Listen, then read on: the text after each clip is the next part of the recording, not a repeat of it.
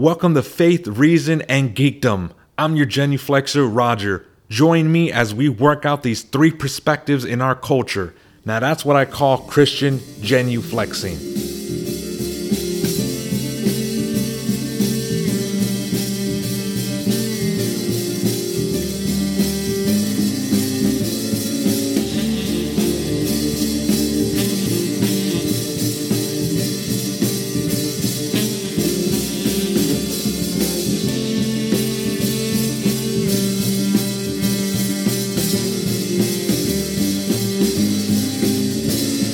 The Iliad. This is part one of Homer's The Iliad discussion we will be exploring in this podcast episode. What can we work out from our faith, reason, and geekdom side from the Iliad?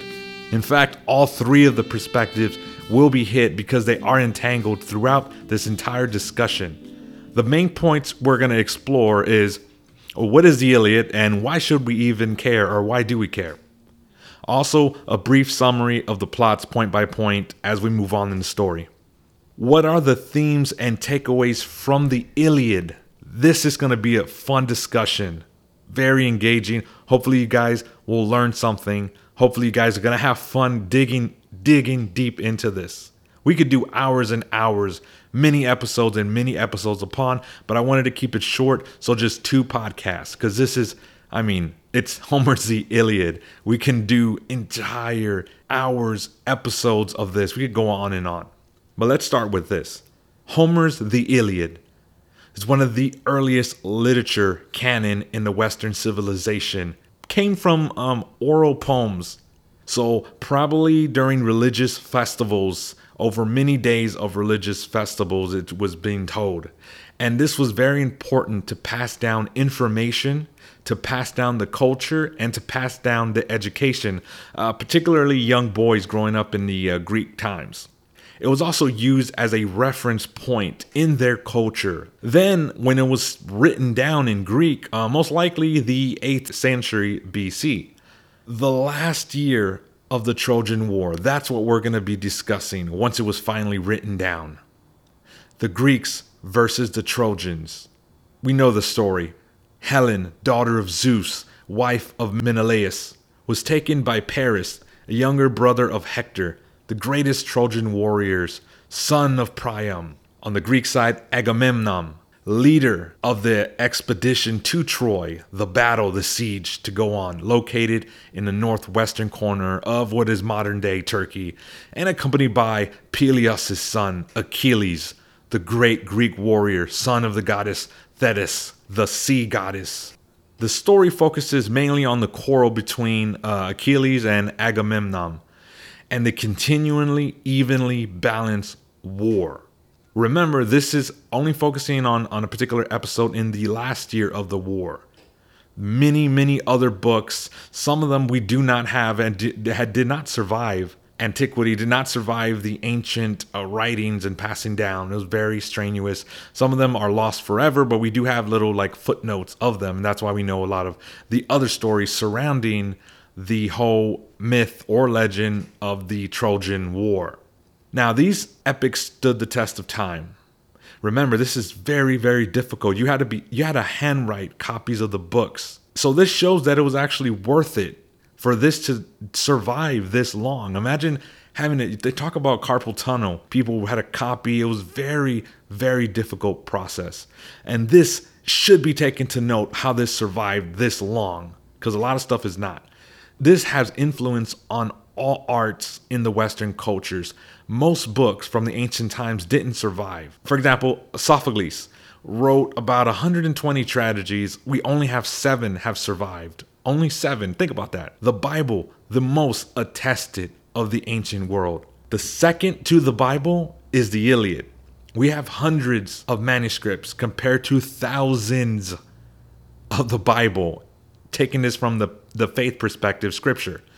The earliest fragments we have of the Iliad is about 500 years after the fact. You compare that to a full, complete manuscript from the about around the 10th century AD of the Iliad.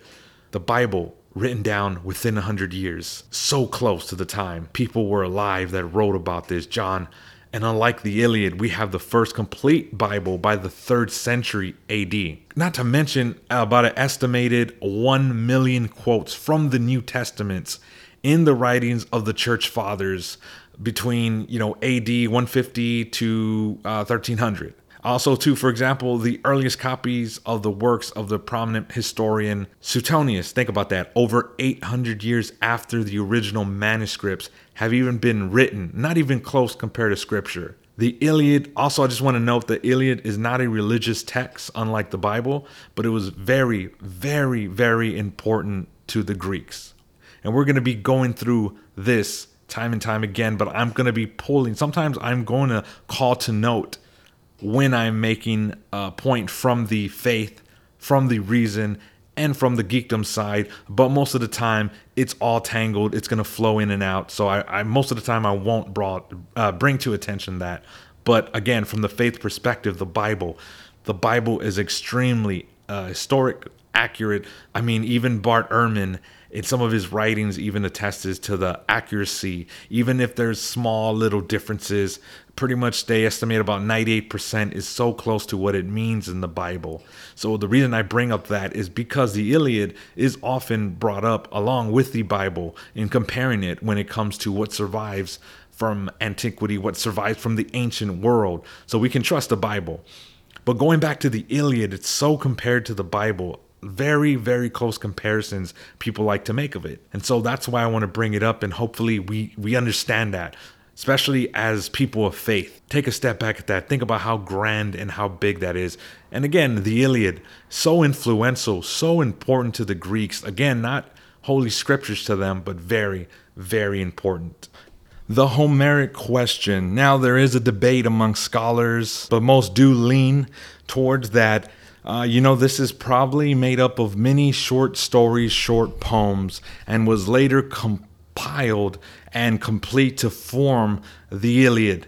Now, there is the other side, there's one camp that says, no, that, there was a real Homer, a real Homer that had this storyline and completed it and finished it off, that this shows of design and there was a designer, Homer. Now, some people within that camp do say that, well, maybe the Iliad was composed by one person and then the Odyssey by another person, a completely different person, but that's just a small little thing within the camp of itself. But it is different from the other camp of scholars, and there's on both sides that say that Homer probably didn't exist. And again, this was just oral poems that have been compiled over time. 1795, Friedrich Wolff published many books and works on that, saying that, no, yeah, it was compiled from one person. And that's how the great epics that we know and we love today came about. And in the 1920s, Milton Perry had some research coming out in support of saying, well, no, there wasn't really a real Homer per se. Again, just collections of works tied through time, through religious festivals and stories and education and all this stuff, and then compounding it later, making, the 24 standard books or 24, manuscripts. Because remember, Homer was supposedly writing these stories about 400 years after and the Trojan War. For the purposes of this episode, we're going to treat Homer as if he was a real historical person that existed. Because again, there is some on both sides. But for the purpose of that, Iliad was compiled from one guy. And that guy, Homer, awesome guy, who gave us this great work of influence on Western culture. And again, I just wanted to say that I love the epithets of Homer. I mean, so great. Swift-footed Achilles, Hector, glancing helmets. There's so many different epithets they had. Now let's get into the actual story of the Iliad. Rage, wrath. The beginning of the Iliad, so incredible. Interesting enough, in Greek, the wrath, menas, used throughout the story mainly to describe the wrath of the gods. Peleus is his dad, and he's just a human, just like us, regular guys. His mom is a sea goddess. But it's interesting that in the beginning they use wrath. They use that particular word, that Greek word that usually is designed for the gods. So immediately it kind of sets Achilles apart and lets you guys know that, hey, this is no ordinary guy. This is not just an ordinary guy. So it gets in. And also, again, this is the last year of the 10-year Trojan War. And so Homer goes into it assuming that we know about the Trojan War pre and the middle and all that stuff. He's assuming, he's going into it. We're just looking at a small episode of the entire war, really, if you think about it, mainly focusing on Achilles and the quarrel between him and Agamemnon. In the Homeric epics and the hero fighting, usually two things that they fight for is one is time, which is translated as honor. The other one is kleos, could be translated as glory. And these two things are different than our concept of honor and glory. Theirs is a little bit different. Like time is more of a tangible, it's a zero-sum game. Somebody could have more time than you. It's not an internal thing. Usually we get this, and when they sack a city, they get it in the form of slaves, women, all the kind of stuff that's given. It could be given and it could be taken away. One high form is called geros, the Greek geros. And it's kind of translated as in prize of honor. Now, this is important because in the quarrel between Agamemnon and swift-footed Achilles, he takes away Achilles' prize, his geros, prize of honor, Briseis, the slave woman. He takes her away, and one part could just be, the two dudes fighting over a woman, and there could be some type of jealousy, sexually, all that being taken away from his slave woman that he honored. It's his geros and his time, his honor has been taken. Honor and glory is pretty much what the warrior ethic, the warrior, to quote Mandalorian, this is the way. This is what they fight for. And for Agamemnon to take that away from Achilles, one of the greatest warriors. He's like the Michael Jordan in the 90s. Okay, he is the greatest warrior the Greeks have ever seen. He is amazing. He does all of these special things that he's half a deity. But Agamemnon is the leader of the expedition. He is not the king of kings, as somebody might think or call him, because again, during this time in Homer's epic, the Greeks are not like one united front. There's kings and bunch of kings, and they're not united. It's not like one entire Greek army and he is the king. He just happens to be the leader. So in a sense, he is kind of, for the purposes of this expedition or this fight in Troy, Achilles could be seen as kind of being under him. Huge upfront to be taking away his geros. Everyone sees this. It's very shameful for Achilles. Rage, wrath of the gods, So it's very important to know these two things. Glory and honor, time and kleos. One reason why Agamemnon does this is because his geros, his kleseis, I know that the very similar sounding words, his slave woman, also one of the daughters of the priest of the Apollo, was taken away, and he was forced to give her back. So his time, Agamemnon's time, was taken away. His honor was taken away, but again, he had to do it because of a god, because the gods pretty much told him he had to. So I know it's different, but Agamemnon is trying to get some of his teammate back because, again, kleos, glory. Now that's what people say about you. It's like an immortality, and if you get less teammate or teammates taken away, your honor. What are people going to say about you? That's kleos, your glory. What are people going to say after you die? What's your legacy, pretty much? Both of them had to return their slave women that they had. So that's kind of gives you a background of why he would do this to Achilles, who's, again, one of the awesome, the GOAT, who he is pretty much the GOAT in this poem. Remember, two very different things. Agamemnon was pretty much forced, unless he wanted Apollo to continue throwing plague, killing his men, to return the slave woman to her father. Otherwise, he would get plague. I think that's a pretty good. I think you should return her. The only way that he's hurt from his Gyarados being taken away, his teammate being taken away, that threatens this Kleos, is for him to show, hey, I'm the leader of this expedition.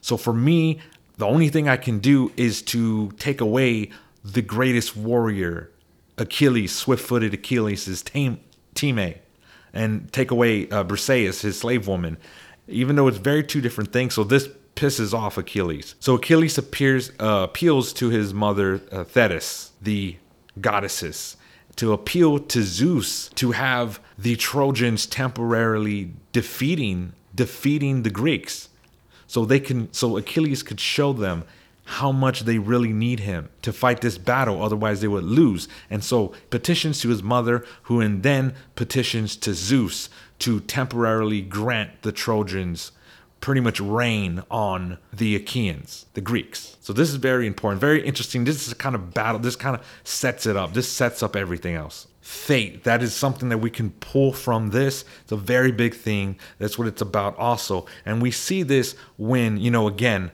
when Achilles decides to leave. He doesn't want to fight. He withdraws from the fight and says, I'm no longer going to fight. I'm going to take my men and I'm going to sail home.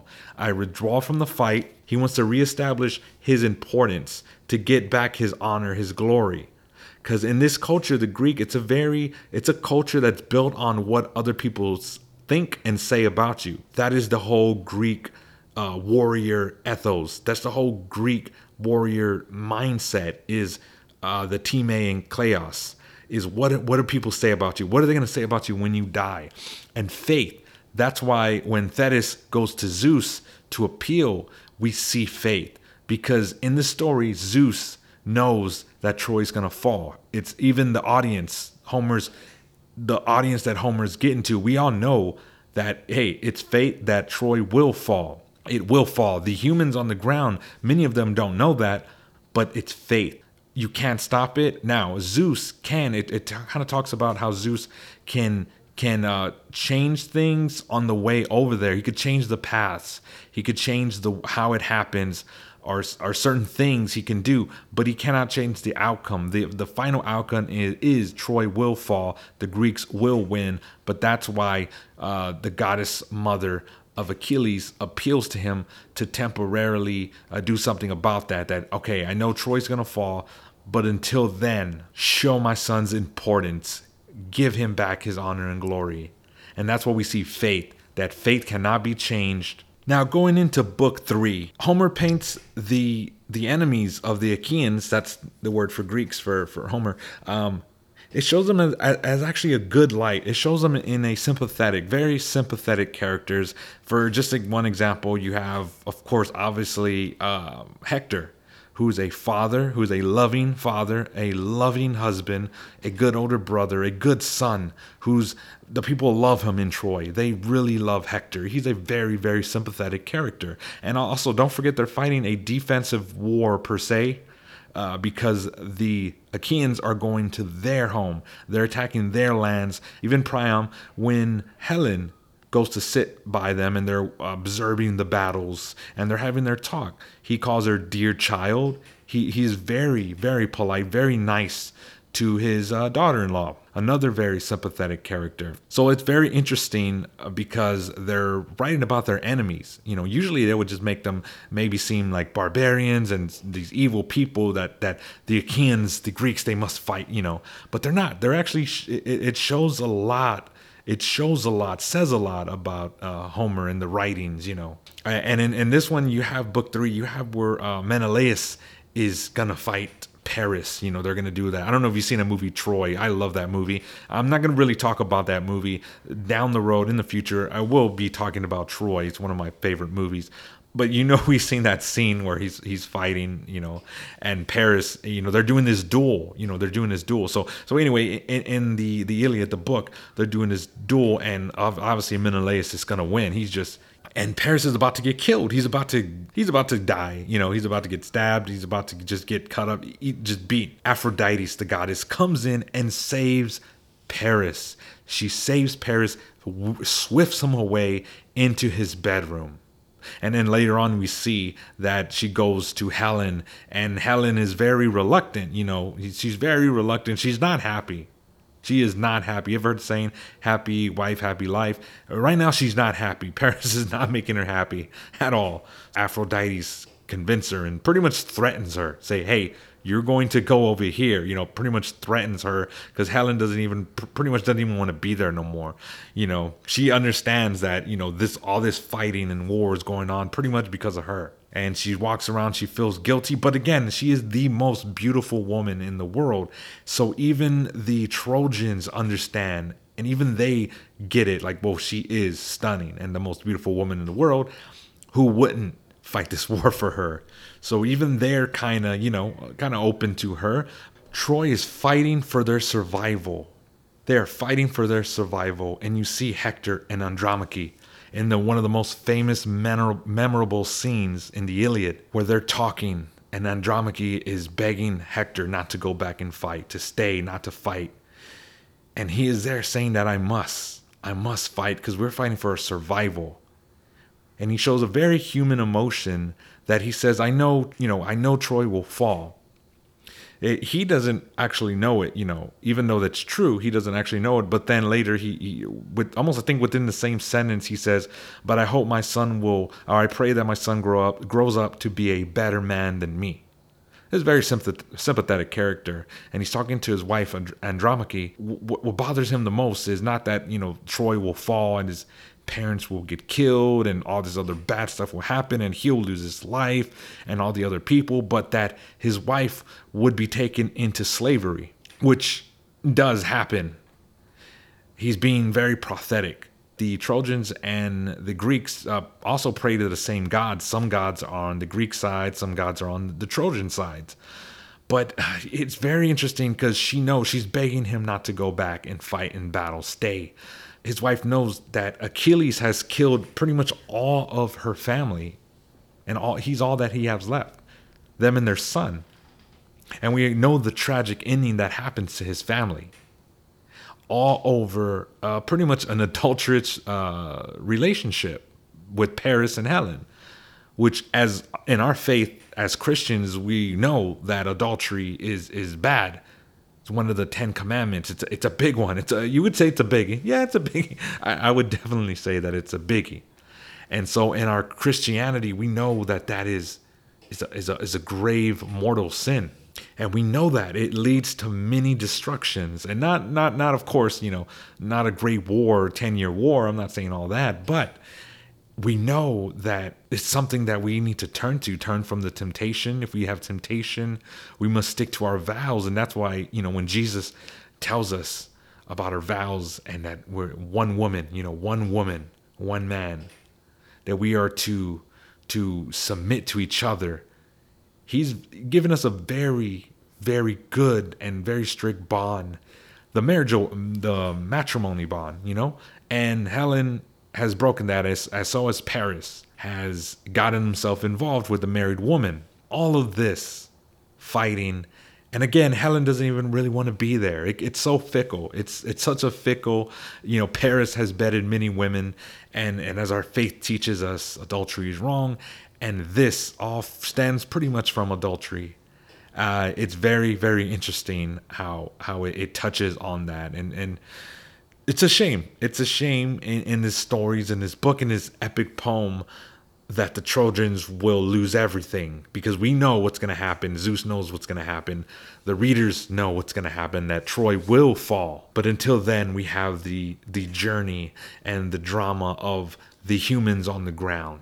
Now, as we continue, the battle rages on, and it's this is like Saving Private Ryan. This is like that movie. This is just epic. It's blood and gore. There's slicing and dicing. There's epic battles, people getting killed left and right. You have, if you know one of the Greek warriors, who's one of the top, biggest, best warriors other than Achilles, is Ajax, and he's just wrecking shop. This is an epic battle, very, very brutal too. Very brutal. People are getting stabbed through the neck, through the head. Just very brutal. The war's raging on. And as we noted earlier, Achilles has withdrawn from the fighting to make his importance known. So at this point, as the battle rages on, and it goes long, it goes really long, very action scene, big action. back and forth, you do see that the Greeks are starting to lose. They're getting pummeled. I mean, they're getting pummeled, beat to a pulp. All the battles, people are dying, people are getting killed, and people either pretty much get a little nicks, cuts, or they're dead. There's really no in between. There's really no like wounds that Homer doesn't show wounds that will get you like maybe sent home, your arm cut off. No, it's either little nicks and you're right back. You're almost like a respawning. You're right back in the fighting. Or Homer shows just brutal. You're dead. You're bleeding out. You're done. You're dead. And I think that points to death. He's showing the brutality of war. It's about death too. This don't forget. It's about faith. We talked about. It's also about death. And yes, it is about war, and it's about accepting death.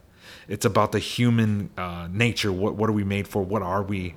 Who are we? What are we doing? It's about jealousy. It's about honor. It's about all these things. But yes, obviously about war, spears, swords. The Greeks are losing. And in book 9, when book 9 comes around, Agamemnon actually considers maybe if they should just turn around and go home, because they are losing so bad and they cannot get Achilles back on. So Nestor, one of the people, the characters in the book, a very wise person.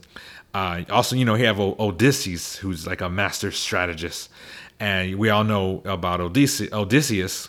So this is Nestor, and Nestor says, to Agamemnon, we got to get Achilles back. We are losing. It's not looking good for us. We got to get our best warrior. We got to get him back in play. We got to get him back on play. And Agamemnon says, fine, and he's like the Oprah. He's like the Greek Oprah. He's like, you get concubines, you get gold, you get this. And he's offering this huge list, the absolute most best rewards and honor and givenness. He's even going to give back Briseis to Achilles. He's going to give him all these golds. He's going to give him 12 of the best picked concubines from Troy once they get sacked.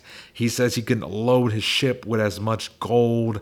He's given in 12 cauldrons. He's giving them all this, and he's just throwing it at him, just to get Achilles back on board, because they really do need him at this point in the story. So Agamemnon sends an embassy. They send Phoenix, who is Achilles' stepfather, who raised him, so they can appeal to that. He's like his stepdad. He can appeal to him raising him growing up. He's a stand-in for his father, Achilles. And Aias, who is arguably second greatest warrior next to Achilles. So he could appeal to that warrior spirit. He could appeal to that old, brothers in arms kind of, hey, we need you back on there. Come on, be back on the team. And then obviously Odysseus. He sends Odysseus because Nestor is the wisest, but Odysseus is the most clever. His rhetoric is legendary. His rhetoric is known across Greek lands, known across even farther than that for his rhetoric. Odysseus, very clever master strategist, and also the main character in the Odyssey. So you have these three, Phoenix, Aias, and Odysseus, trying to gather, going to appeal to Achilles, going to get him back on the team. It does not work because Achilles doesn't matter. He lost. He's starting to rethink the whole warrior ethos. He's trying to rethink the whole Team A and Kleos mentality of the Greek warriors. He's starting to doubt it. He doesn't want to fight for it no more. He's pretty much like done. He's done.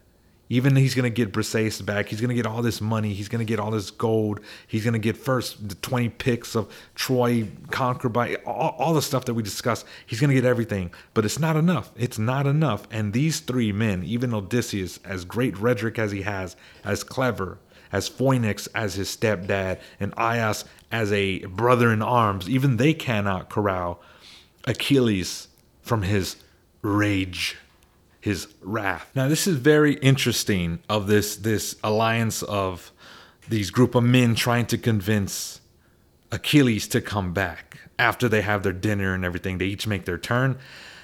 And they appeal to in different ways. Odysseus is like, if you don't care about, getting back Briseis, you don't care about the gold, the money, well, then you do it for your kleos, do it for your glory. Think about it when you kill Hector, how much glory you will have. What will people say about you? You'll be immortalized forever. He's trying to appeal to that, and he's not hearing it.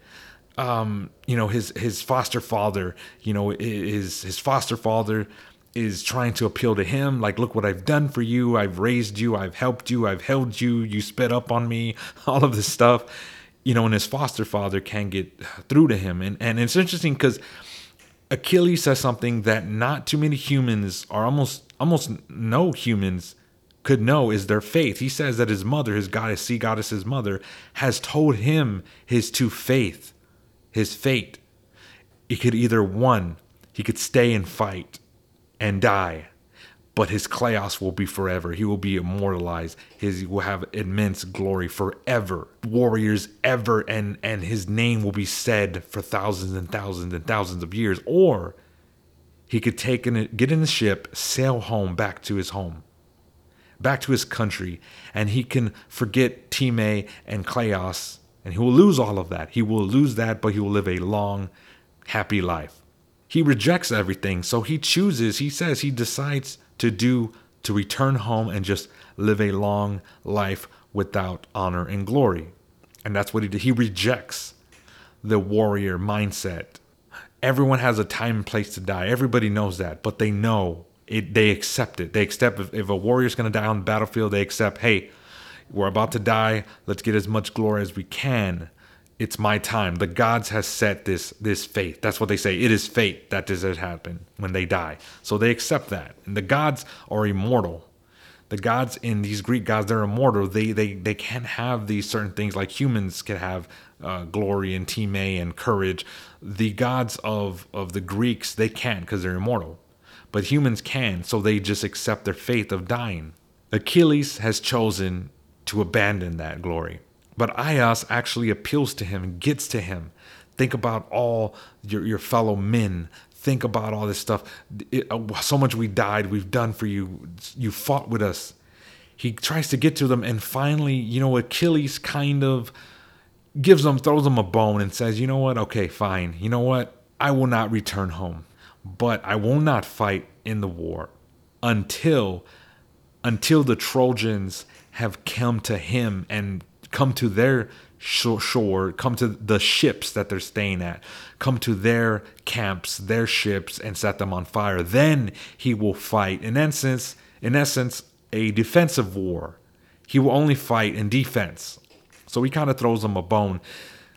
They ultimately fail, really. So they go back, Odysseus and them, they go back, and they tell Agamemnon, and of course he is not happy. The quarrel goes on, the fighting continues, the bloodshed continues. You see death everywhere. We know that we will die one day. And in our Christianity and our faith shows us that we must accept that. We must accept and we must move on. And later on, we will talk about accepting and moving on. But this is very, very, very important. Very important to note is the acceptance. We do believe that we will be resurrected at the end of time. Body, soul, our bodies will be resurrected as our Lord Jesus Christ has been resurrected. So it's very important to have that hope. Whereas the Greeks, they have different gods, they have Hades, but very important to say, very different from, we're monotheists, and they're not. They're polytheists. So Achilles agreed only to fight a defensive battle, not fully convinced by Odysseus, his foster father, and Aias, his fellow warrior. Not fully convinced. Swift-footed Achilles. I love that epithet, by the way. That's one of my favorite ones. We talked about different characters, not all of them. Some of them we will mention in the upcoming episode. Some of them we have touched on. We might go a little bit deeper into them more. But just to kind of give a little look back before we kind of move forward, it's the characters that are in the Iliad. Most of you guys have heard of them. I think we touched on most of them. But just to go real quick through a little bit of them, you have different characters. Obviously, we know some of the big ones. Like we talked about Achilles, his friend Patroclus, who we'll mention briefly in a little bit, and then go into it more depth in the next episode. Best great friend. Of course, Agamemnon, the commander-in-chief, if you will, of the Greek forces, brother of Menelaus. Remember, like we said, that he's the one that took Briseis away. Okay, he's the one, and there's no unified king of Greek per se, but in this expedition, he is like the commander-in-chief. Also, we have Andromache, the wife of Hector, mother, Aphrodite, daughter of Zeus. We talked about her. She is the goddess of sexual passion. She's the one that kind of motivates and gives influences over Paris with the abduction of Helen, and pretty much starts off the whole Trojan War. Apollo, son of Zeus, twin brother of Artemis, kind of on the Trojan side. He inflicts plague. He has something to do with prophecy. He can be identified later on with the sun. Also, Ares, of course, son of Zeus and Hera, god of war. You guys know about Ares. If you guys ever played the game God of War, I'm sure many of you guys have. Fun game. He's associated, of course, with war. Artemis, daughter of Zeus, twin sister of Apollo, a virgin goddess. Athena, daughter of Zeus. She is the goddess of warfare. Certain noble aspects of virgin goddess associated with wisdom, cleverness. She becomes engaged in this story, entangled with, the story of Troy very much. Diomedes, he's coming in the earlier books. We didn't really mention him, but he is a great Greek warrior. He actually wounds in the story Ares and Aphrodite during one of the battles, the exchanges early on in the story. So there's no time to go into every single warrior. So some of them we cannot get in depth. There's so many. Of course, Hades, brother of Zeus, the ruler of the underwar, Hector, crown prince of Troy. Helen, of course, the daughter of Zeus, most beautiful woman in the world. And that's pretty much what set it off with her in Paris. Of course, younger brother of Hector, son of Priam, Hera, wife and sister of Zeus. Kind of a little bit of Game of Thrones going on there, but she's the patron goddess of marriage and married women. So there's that. Even though there's kind of a weird little thing going on there, but there's just so many different characters and so many of the gods, which we'll go into later. You have Menelaus, of course, brother of Agamemnon, husband of Helen, who was, taken away. Nestor, the oldest and wisest, the wisest of the Greeks. Odysseus, who comes to fame in the Odyssey. He is the cleverest and craftiest of the Greeks, a very important character in the Iliad. Of course, Paris, you have Priam. Think about all the stuff that Priam had to deal with. His sons, the lost Poseidon, brother of Zeus, god of the sea. He is very much involved in the battles, very much involved in it, in the entire thing. Of course, Zeus, the ruler of Olympus, brother and husband of Hera, brother of Hades, Poseidon, father of Aphrodite, Apollo, Ares, Artemis, many others, also half goddess too, all over. His son, actually, we'll talk about him a little bit in the upcoming as we go through in the books. So he's like the sky god, he controls thunder and lightning, patron of justice. So those are just some of the characters that we kind of refresh or go through as we continue to move on. And again, some of these characters we won't even mention. We would have to have about 6 hours to go through this Iliad story. It's very, very extensive. Patroclus, we'll talk about him, the friend of Achilles. Okay, so this poem is about what it means to be human, the reality of death, and how we accept death. This will come up very, very, very soon in the next episode. Extensively, we'll talk about that. How to accept death. Kleos is what is said about you out loud, especially in death. Especially in death. People talk about you. What do people say about you? What is your story handed down? Kleos apathe, can be translated to mean imperishable glory. You know, in other languages, there is also like a word related to imperishable glory. For example, like in Sanskrit, there is a word like that. So it kind of goes back to the Greek, that kleos apathe. And that is greater than just regular kleos. This is, again, imperishable glory. So it's usually gain in death. You know, it's inflicted, how you inflict death, or both. Usually it's hand in hand, how much death you inflict and your death, that you achieve the ultimate kleos apathe, imperishable glory. Now the Greeks understand that they must die, right? This is not a Christian society where they believe in a paradise, and that we will live on, our bodies resurrected, and we'll have our whole soul and our body and be united in happiness. This is a little different, okay? So they understand that they're going to die, you know, they're going to be killed. So why not take kleos? Why not take as much of kleos and time as possible? Why are they on earth? Usually during battle, you know. So it's very unusual that Achilles now rejects this. Remember, that's why he rejects all of this now. So he's doing a huge rejection of the culture in that time. Now it's interesting because, you know, the gods cannot gain kleos because they can't die. You know, they're called the deathless ones. You know, humans are dead as soon as they are born, pretty much in the blink of an eye, compared to the gods, Zeus, Poseidon, all of them. They are called the dying ones, the human, compared to the deathless ones, the gods. Now imagine this battle.